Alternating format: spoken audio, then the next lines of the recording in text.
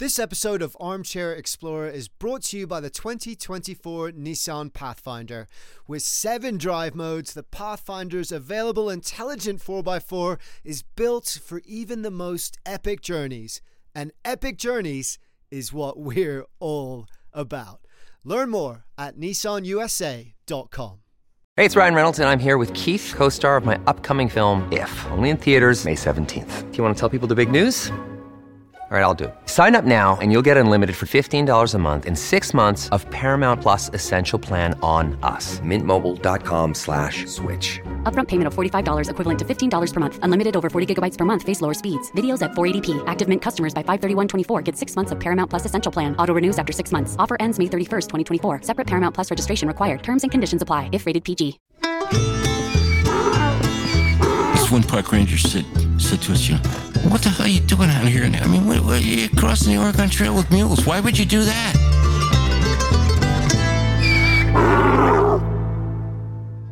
Today, we will be following best-selling author Rinker on an unusual journey down a very famous trail, which he made for no other reason than the fact that nobody had done it before, at least not in our lifetime. If you enjoy adventure, history, or even just the legendary Oregon Trail computer game, you'll enjoy this episode. It's definitely the most authentic experience of history I have ever heard. But first, I want to say welcome and welcome back to Armchair Explorer, where the world's greatest adventurers tell their best story from the road. My name's Aaron Miller. I'm a travel writer, and I've missed you guys. This is our first episode of 2023. I took a break to do some traveling and work on some other projects, which I'll also be sharing with you on this feed. Because we've got some big news. Armchair Explorer is now a part of the APT Podcast Studios, which is the podcast arm of American Public Television, which is a huge honor because they absolutely share our passion for telling stories that matter in the most authentic way possible.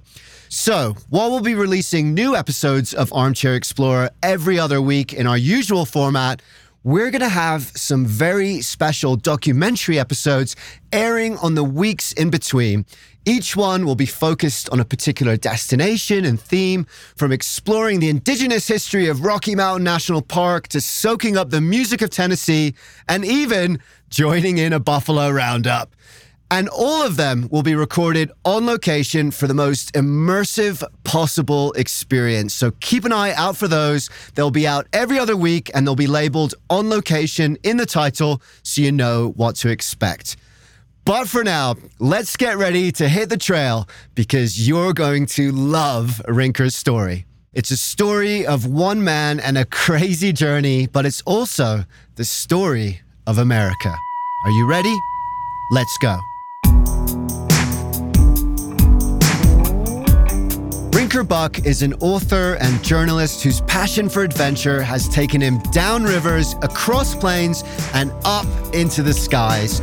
He's written several books, including The Oregon Trail, A New American Journey about this adventure, and his latest book, Life on the Mississippi, An Epic American Adventure, which chronicles another historical journey brought to life when Rinker built an 1800s-style wooden flatboat to sail down the entire length of the Mississippi River. Life on the Mississippi was just released on paperback, so make sure you go and pick that up if you like what you hear today. But first, we have a covered wagon ride to take. For many people, knowledge of the Oregon Trail begins with covered wagons and ends shortly thereafter, at least in the computer game, with "You died of dysentery." In fact, it's famous as much for its effect on settling the American West as it is for the grim conditions that pioneers face while journeying along it. But while these conditions are usually left to the imagination of modern vehicle-bound historians, Rinker Buck wanted to go one layer deeper and experience the Oregon Trail the authentic way. Which isn't that surprising because this wasn't the first time Rinker took such an ambitious journey. His approach to adventure had been set into motion decades earlier.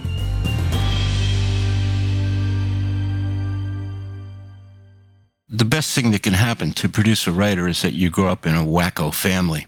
So, among other things, there was 11 of us on a big old rambling farm in New Jersey.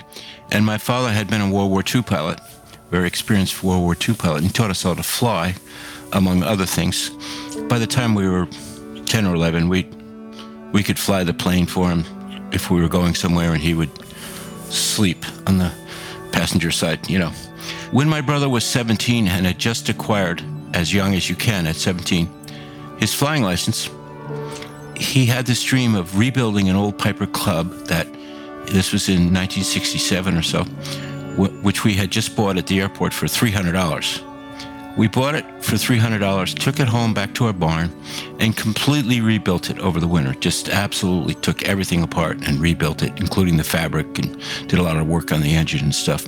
When we were done, my brother said, well, what are we going to do with it? And he said, let's fly to California and back. Which was insane. This is a plane that was designed to fly in circles around a landing strip. It's a training plane.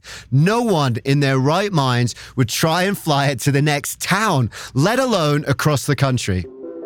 No electrical system, no starter. You started the engine by pulling the prop. No radio, no lights, no nothing. It had a total of 4 instruments on the instrument panel in the front. On the highways, as we traveled west, the cars were passing us, okay? That's how primitive an airplane this was. So we took off, and it was just this marvelous trip, you know, where we camped out under the wings at night, and, you know, we got to airports and there was no fuel, and we had to run downtown to a gas station and get a little bit of auto fuel for the plane and put that in and pray like hell that we made it to Fulton, Kentucky, where there probably would be fuel. Stuff like that. We got caught in thunderstorms and stuff. And I've always been proud of the fact that we navigated from Pittsburgh, Pennsylvania to El Paso, Texas, a distance of 1,600 miles. There was no major landmark except the Mississippi River, but no major landmark like a city or anything during those 1,600 miles. And we never got lost.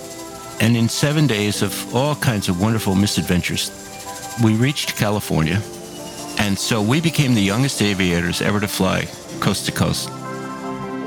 Rinker writes of those early days that travel became my endorphin. I escaped to live, he says. I escaped to elude ennui and the boredom of everyday life. But as the years passed, everyday life took over. He got married, became a father, got divorced. His adventures slowed, and he gradually morphed into what he describes as that familiar subspecies of the North American male, the divorced boozehound with low self-esteem. He knew that he had to escape again, and with that, an idea began to creep into the edges of his mind. The Oregon Trail has not been authentically crossed since 1909 in a covered wagon with mules and everything. And I said, well, you know, I grew up with horses. I've been driving wagons and driving teams my entire life. And it's not really that crazy an idea to become the first guy in 100 years to buy a team of mules in a covered wagon and cross the Oregon Trail the old-fashioned way. We had no vehicular support, none of this phony stuff that the reenactors do and so forth. Nobody was meeting us with showers or food trucks and that kind of thing. We camped on the plains every night. It was just this marvelous adventure which allowed me, because I was telling the story through the lens of actually being in a covered wagon and driving mules, it allowed me to see this iconic space, this linear map of America called the Oregon Trail. It allowed me to see it as the pioneers did, and therefore mix in all the history that I was able to find. And, you know, I look for the unusual story, not the one that everyone's been told. The popular narrative is ripe with manifest destiny, overflowing with that rugged, masculine American spirit, dripping in confidence and self-righteousness and adventure. But in reality, westward travel was brutal and complicated. People often made their journeys out of necessity, fleeing poverty, religious persecution, and economic disaster. conflict with other travelers, Native Americans, and Mother Nature were daily occurrences. Those who managed to arrive in Oregon were often injured, starving, and desperate, usually having lost many of their party. But Rinker had made up his mind. He was buried in his life, stifled and stagnant, and he needed to do something big to extract himself. I knew that naivete is the mother of adventure, he writes in the first chapter of the book. I just didn't understand how much of that I really had. He bought an old covered wagon and 3 mules named Beck, Jake, and Butte, and he emailed his brother Nick to ask for his help, the same brother he had flown across the country with. Nick was an experienced mule driver, and he insisted on joining Rinker for the journey. This was an authentic 1883 Peter Shuttler wagon that had been restored. The seats are very hard, and our backs were sore for the first couple of weeks until we adjusted to it. And you're in this tunnel vision of a covered wagon, which is kind of comes down low and around you, and you don't have good peripheral vision. If you run into a big thunderstorm, you got to sort of pucker in all that canvas around you and protect yourself from the rain. And that's really claustrophobic. So there were a lot of physical challenges that I didn't realize. Every morning when we woke up, we'd make ourselves a breakfast and then feed the mules. It was 45 minutes from the time we finished breakfast. 2 guys working with 3 mules, 45 minutes to get the mules hooked up and ready to run. It was a lot of work. We were tired. By the time we started in the morning, we just sat back on the seat and made ourselves a sandwich or something, and we were exhausted already. This episode of Armchair Explorer is presented by the 2024 Nissan Pathfinder. From muddy jungle paths and snowy trails to rolling sand dunes, the 2024 Nissan Pathfinder has the capability to take you to some of the most epic destinations on Earth.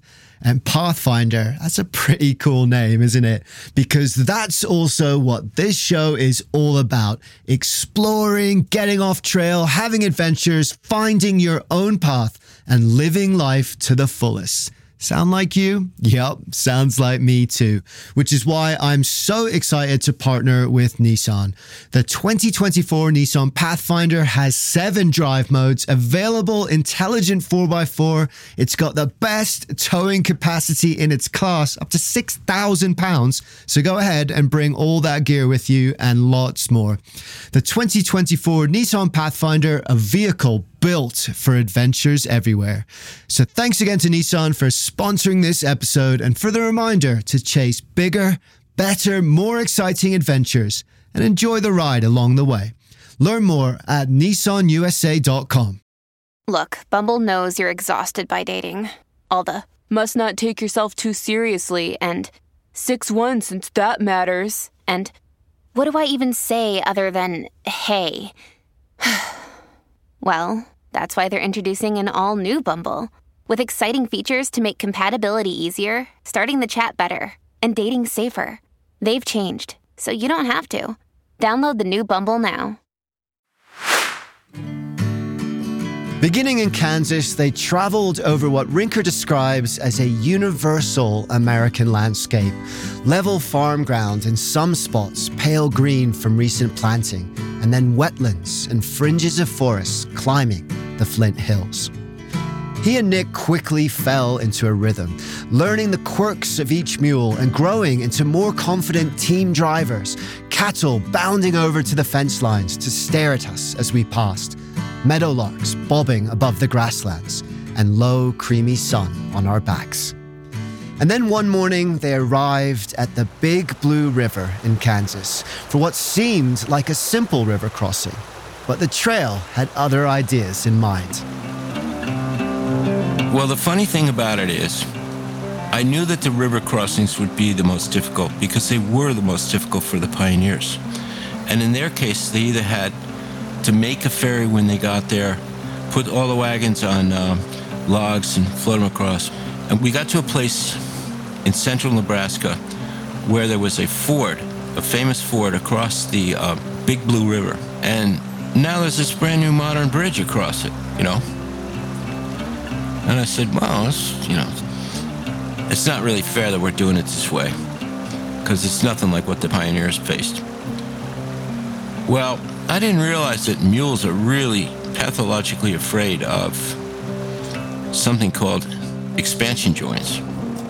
We're happily crossing the bridge, and the mules see that expansion joint, and they go, no, we are not crossing this. And these are big 17-hand mules weighing 1,500 pounds apiece, and if they decide that they're in charge now and they're not going to do something you want to do, you're just along for the ride. So we got to that expansion joint, and the mules were rearing and backing up and refusing to cross it, whatever. And the traffic was coming along, and one of the mules, Butte, like his minivan came by too close, and she kicked it. It was just a minivan full of kids. She kicked it. It was a very perilous situation. And finally, I just knew that Jake, he was our middle mule. He was the only male mule, and he was just this very, very solid, reliable, imperturbable guy. And I just started talking to him. Jake, we need you to get across. And these two Molly mules here, they've been a problem all along.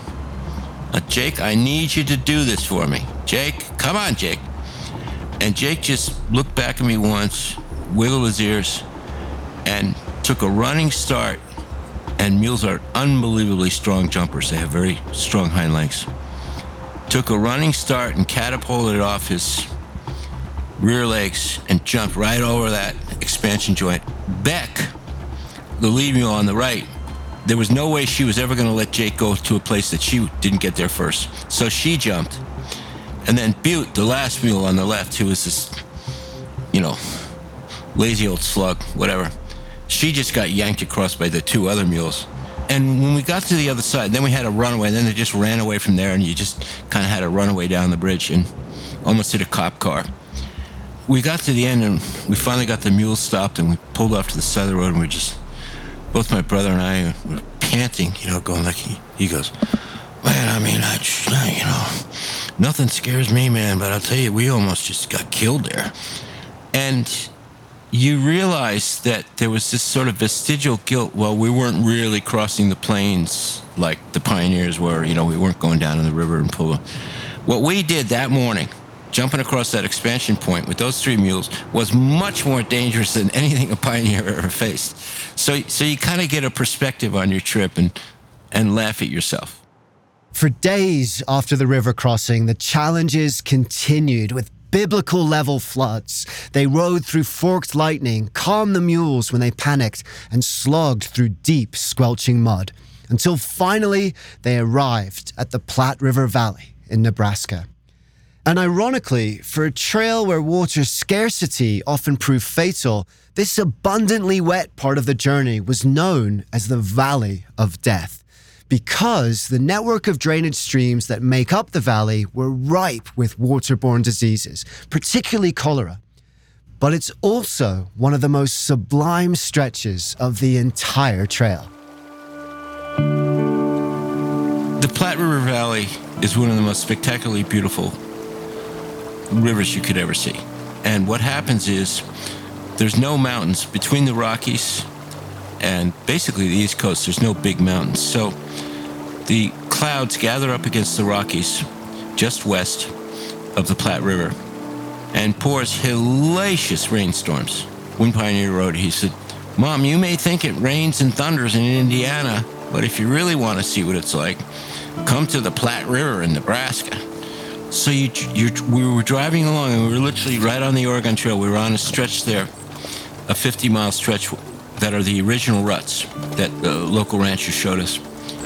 And it was like you're riding on a magic carpet through the most beautiful wildflower things you've ever saw. And it was so dramatic because those wildflowers are scented so strong. And so you flying through this, riding in a wagon through this olfactory miracle. And there's bees flying all around. There's a lot of bees flying around because they need to get to that nectar. But they're not interested in you. They're just desperate to get to that nectar. So there was this beautiful sensation of flying through an unexpected flowerscape in the middle of the desert. And that made the pioneers realize that Nebraska was going to be a great place to settle and a great place to farm, because anything that birthed wildflowers like that in the spring was going to be tillable soil. So there was just spectacular amounts of beauty. But on the Oregon Trail, beauty and danger often exist as two sides of the same coin. And just a few days later, they encountered the notoriously challenging O'Fallon's Bluff. What seemed like a mild stretch of rolling hills soon morphed into a wind-whipped ridgeline with dusty gales buffeting the wagon at over 30 miles an hour. With the sun sinking and no time to retrace their steps, they were forced to continue forward despite near zero visibility in the swirling sandstorm. But clinging tightly to the reins and squinting into the stinging dirt and wind, they managed to emerge from the cloud of dust on the other side. And what they witnessed was breathtaking. Shafts of sunlight punching through the breaks in low clouds, the verdant crop field shining green along the Platte, as Rinker describes it. And as he gazed over the valley, he felt something electric, complete, purified uncertainty, he writes. That's what I was living for now. Before this journey, his life was static, listless, predictable. Now, looking down across the wildflowers of the Platte River Valley, he realized he had no idea what lay around the bend or through the sandstorm. And that uncertainty, like the naivete with which he began, was the fuel of his journey and the bedrock of his escape. But the popular narrative of the Oregon Trail, that heroic push into the future of a fledgling country, hides a darker truth. And he would soon encounter that too. Ash Hollow was a very tragic place. It was a very deep ravine in the earth near Llewellyn, present-day Llewellyn, Nebraska. And a very strong stream bed came through there, and it supported the Sioux tribe for generations. And it was right along the Oregon Trail. And it became a big, huge stop along the trail. Families would stop there for up to a week, kind of resupply, gather their energy, fix their wagons, etc. They were now occupying the space that for hundreds and hundreds of years had supported the Sioux tribe and its buffalo hunts and everything else. And the most tragic aspect of it was that they carried cholera and other measles, chickenpox. The European-descended pioneers who traveled the trail held immunity to these diseases, but the Sioux and many other Native Americans did not. And one day in 1849, an army surveyor traveling through Ash Hollow encountered an eerie sight. The whole ravine abandoned, except for a solitary teepee. A woman, a brave, and 3 or 4 children who all knew they were going to die because they had contracted cholera or maybe it was chickenpox. They dressed in their most beautiful ceremonial garb, and they lay down together in that teepee and died. And this particular officer got there probably the next morning. And here was arrayed a whole family of Sioux in their best attire, moccasins with all these beads on them and, beautiful deerskin outfits and everything, in the repose of death, And to me, that symbolized the tragedy of the European meeting with the first peoples in the middle of the desert of America. Most of us don't have any real reason to reckon with what the European coming to North America meant for these peoples. And we now know there's been a lot more genealogical and demographic research. We now know that we were able to conquer America, and especially the plains, because millions and millions of native peoples had died from European diseases that preceded us when we got there. So when you come to a place like Ash Hollow and you're standing right at this spot and you can look up on the steep hollow of the ridge there and you can see right where that teepee was where the family had dressed up to die. It's a more visceral and a more visual reckoning with the true past of American history. In places like Ash Hollow, the land itself carries memory, clutching the invisible remnants of this legacy and offering them for re-examination. To Rinker, the true past of the United States was beginning to solidify as if emerging from mist, and it didn't resemble what he had learned in school. He had always heard of manifest destiny, but the more he researched, the less important those grand ideals seemed. Because in reality, many of the people traveling the Oregon Trail were desperately poor, hungry, fearful, and lost. They didn't travel in heroism or to fulfill some grand philosophical ideal. They traveled because they had to, and because, just like Rinker, they were naive of what the road ahead might bring. Rinker recounts the little-known story of a missionary named Narcissa Whitman whose journey impacted the future of the entire country. When Narcissa Whitman's letters were published, it opened the West for travel because everyone was afraid to travel with their family. They weren't going to bring along their wives and children.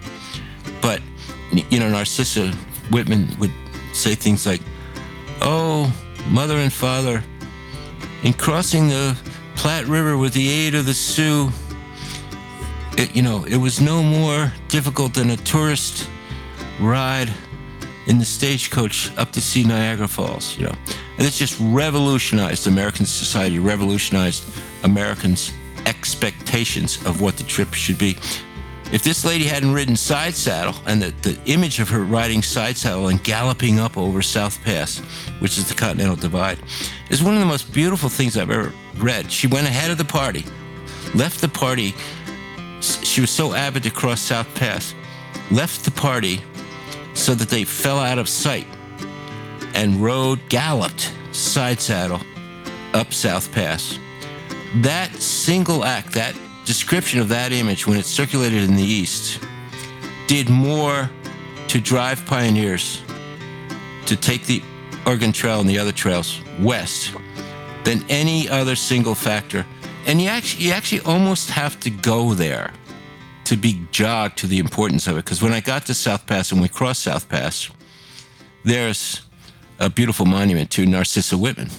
So what you're doing when you make journeys like this is you're learning that the establishment history that you were taught in schools, well, that has nothing to do with how the common man lived their life. I mean, the West was settled.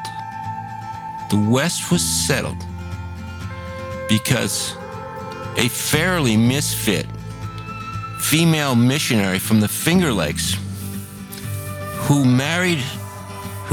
she married Marcus Whitman because he was the only guy who had ever said to her, "Well, I'm going out west. I'm going to cross the plains and find an Indian tribe to evangelize." And she said, "Oh, that's good. I'm going to do that."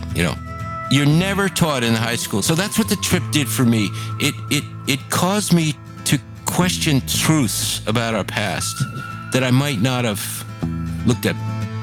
The inscrutable shape of history, still partially obscured by mountain haze and purple clouds, seemed to move in parallel to the wagon, emerging gradually from its mist as they wound past landmarks like Chimney Rock, Scotts Bluff, and Devil's Gate. This dotted line of striated sandy rock formations guided them across Wyoming, ushering them underneath the iron-colored peaks of the Rockies and over the great waving expanses of prairie.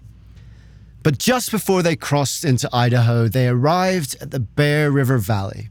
And like Odysseus choosing between the rock and the hard place, Rinker and Nick found themselves facing a decision between two difficult routes.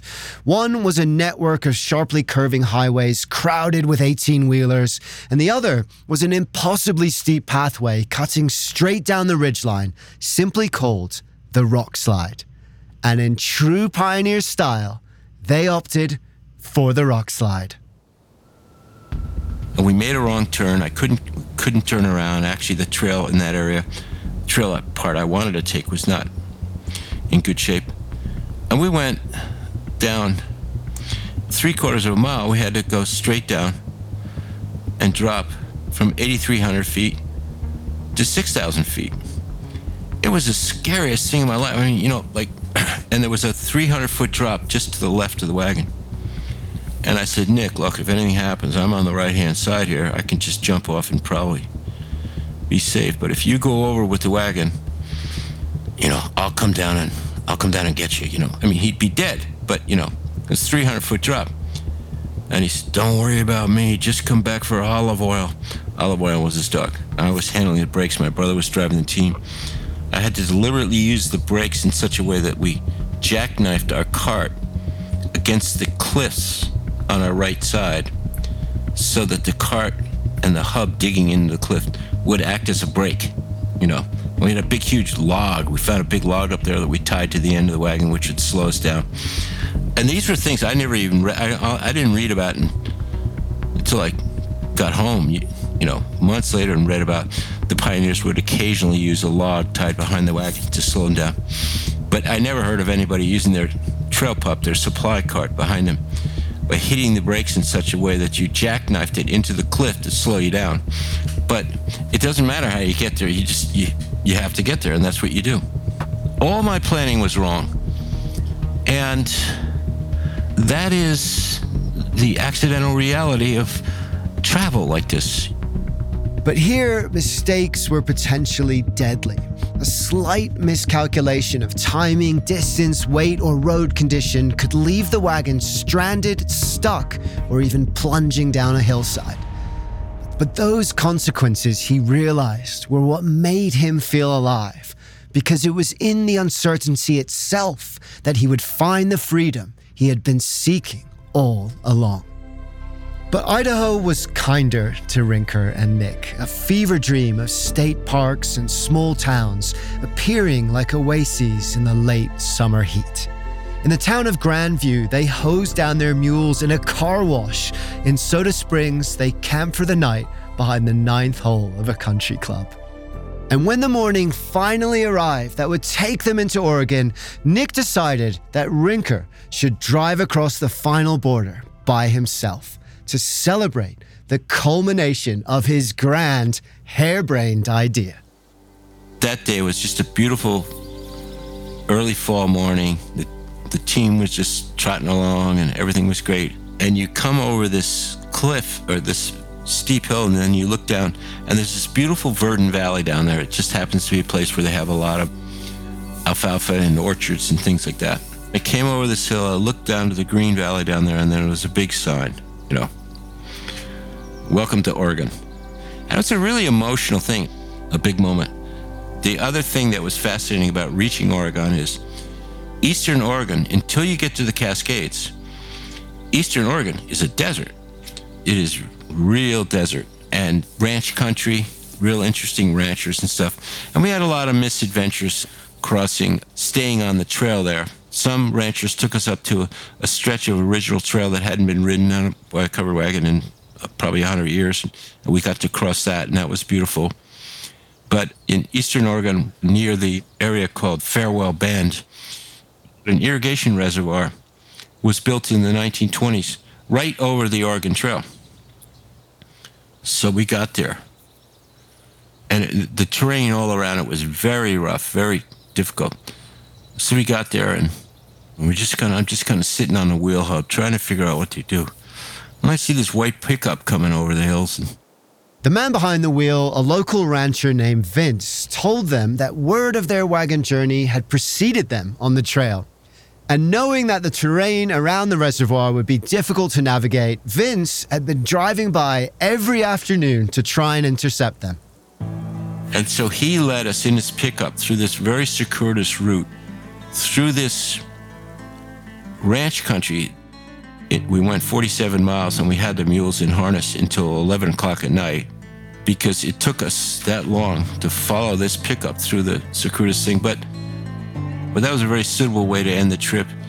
And it was also part of the big discoveries of the trip, which was that I call them trail family. You know, you get somewhere, there's no way for you to get through. You need hay, you need water, whatever, and some rancher would miraculously appear out of nowhere, or a Mormon who's going up to look at this special site along the Mormon Trail or that special site along the Mormon Trail would come out to help you. And so you learn that, there's sort of miracles of human relationship, too, that made the trip. And so it was a very fitting end to get to Oregon and have experiences like that. And in one of those unforgettable trail miracles, rancher Vince and his wife Sue offered to give all 3 mules and the wagon a permanent place to stay on their Oregon ranch. After months on the road, churning up the dust of generations past, rising with each new purple dawn, watching American history disintegrate like a cloud of dust and reform like a sandstone hill, being challenged, broken, repaired, and shepherded by ghosts, Rinker's journey along the Oregon Trail was finally over.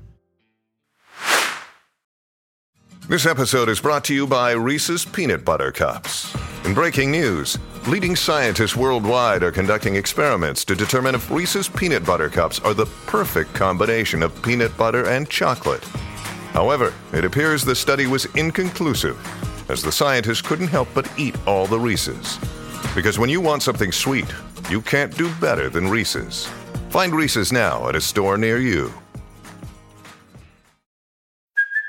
Hey, it's Kaylee Cuoco for Priceline. Ready to go to your happy place for a happy price? Well, why didn't you say so? Just download the Priceline app right now and save up to 60% on hotels. So whether it's Cousin Kevin's Kazoo Concert in Kansas City, go Kevin, or Becky's Bachelorette Bash in Bermuda, you never have to miss a trip ever again. So download the Priceline app today. Your savings are waiting. Go to your happy place for a happy price. Go to your happy price, Priceline. There is no better venue for discovering history than actually going out and doing it in a new way. I mean, I've read many, many books by some very famous writers, and they get in a car and they drive somewhere. They haven't seen it. There's nothing like crossing the Great American Plains. It was a 2,000-mile trip with mules at 4 miles an hour. You see things. You see every blade of grass. And that leads you to understanding what the history was that was there. And it always impresses me how, if you're moving slowly and you're out in the open air, you can tell a farm is coming because you know they have a wood mill there, and you can smell the wood. You can smell the manure that's just been spread on the fields. So there is a passion, a kind of sensual feast that occurs when you're out in the open air. In a car, you're hermetically sealed. Even if it's the middle of summer and you have all the windows open, you're still hermetically sealed, moving at 60 miles an hour past a landscape that you just don't see. What I learned most is to respect what I don't know, and even to embrace what I don't know. It's very important to embrace and deal with what you don't know. That void creates an openness of mind to experiment, to try something different. So what you're doing is you're traveling into the unknown. You're embarking across a void of knowledge, and you embrace that. You just make it up as you go along. That's what that kind of travel is about. You become a wholer self. All the possibilities of life that you've cherished all these years, all of that becomes merged into one experience. The subspecies of despondent North American male was gone. The journey had buried that person under layers of desert sand and lava rock and river water and prairie grass. And embracing the void of uncertainty and chasing down the unknown with outstretched arms had allowed Rinker to forge an entirely new self, one built upon those old foundations, but brimming with new confidence, curiosity, and optimism. Someone with a truly American spirit.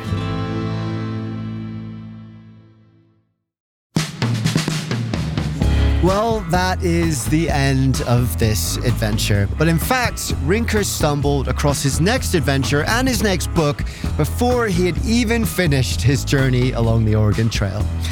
After several harrowing river crossings on the journey, he was curious to learn more about river navigation of the earliest trail travelers. He stopped into the local library in the Dalles, Oregon, where he met someone who was researching that very subject. The flatboat era, he called it. So I said, flatboat era? What's that?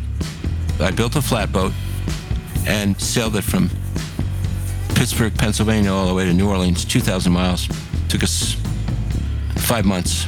It turns out that the real pioneer era, the real frontier of America was along the rivers, not necessarily trails. So that led to a book called Life on the Mississippi, which is coming out in paperback this month. And it was, again, just an enormous amount of fun floating down the river, in a real old 19th century flatboat. And if you want to hear about that adventure, well, you'll have to buy the book. And let me tell you, I love the book of this story, so I'm definitely going to be picking up his next one. Life on the Mississippi, an epic American adventure. And you can find links to both books in the show notes or online at simonandschuster.com. So, we have lots of other incredible names coming up soon, so stay tuned. We're going to be hearing about everything from exploring the deepest oceans to conserving elephants, crossing deserts, and more. And we'll have those special on-location destination episodes airing every other week too, so make sure to keep an eye out for those. Thank you so much for listening, and don't forget to share this show with your friends. Connect with us on Instagram and Facebook at Armchair Explorer Podcast, and follow us on your favorite platform. It just takes a moment, and it really does us a huge favor that enables us to keep producing this show for you. Thank you for everything that you can do. And don't forget to check out aptpodcaststudios.com to find more of their awesome shows. So excited to be part of that team. So until next time, keep embracing uncertainty, keep your eyes on the horizon, and keep letting naivete be your guide. Because the more we look for wonder in the world, the more the wonder of the world becomes a part of who we are. Dare to be truly alive. This podcast was produced by Armchair Productions, the audio experts for the travel industry. Armchair Explorer is a part of APT Podcast Studios. Jenny Allison wrote and co-produced the show along with me, and Charles Tyree did the audio editing and sound design. I'm Aaron Miller. Thanks for listening. I'll see you next time.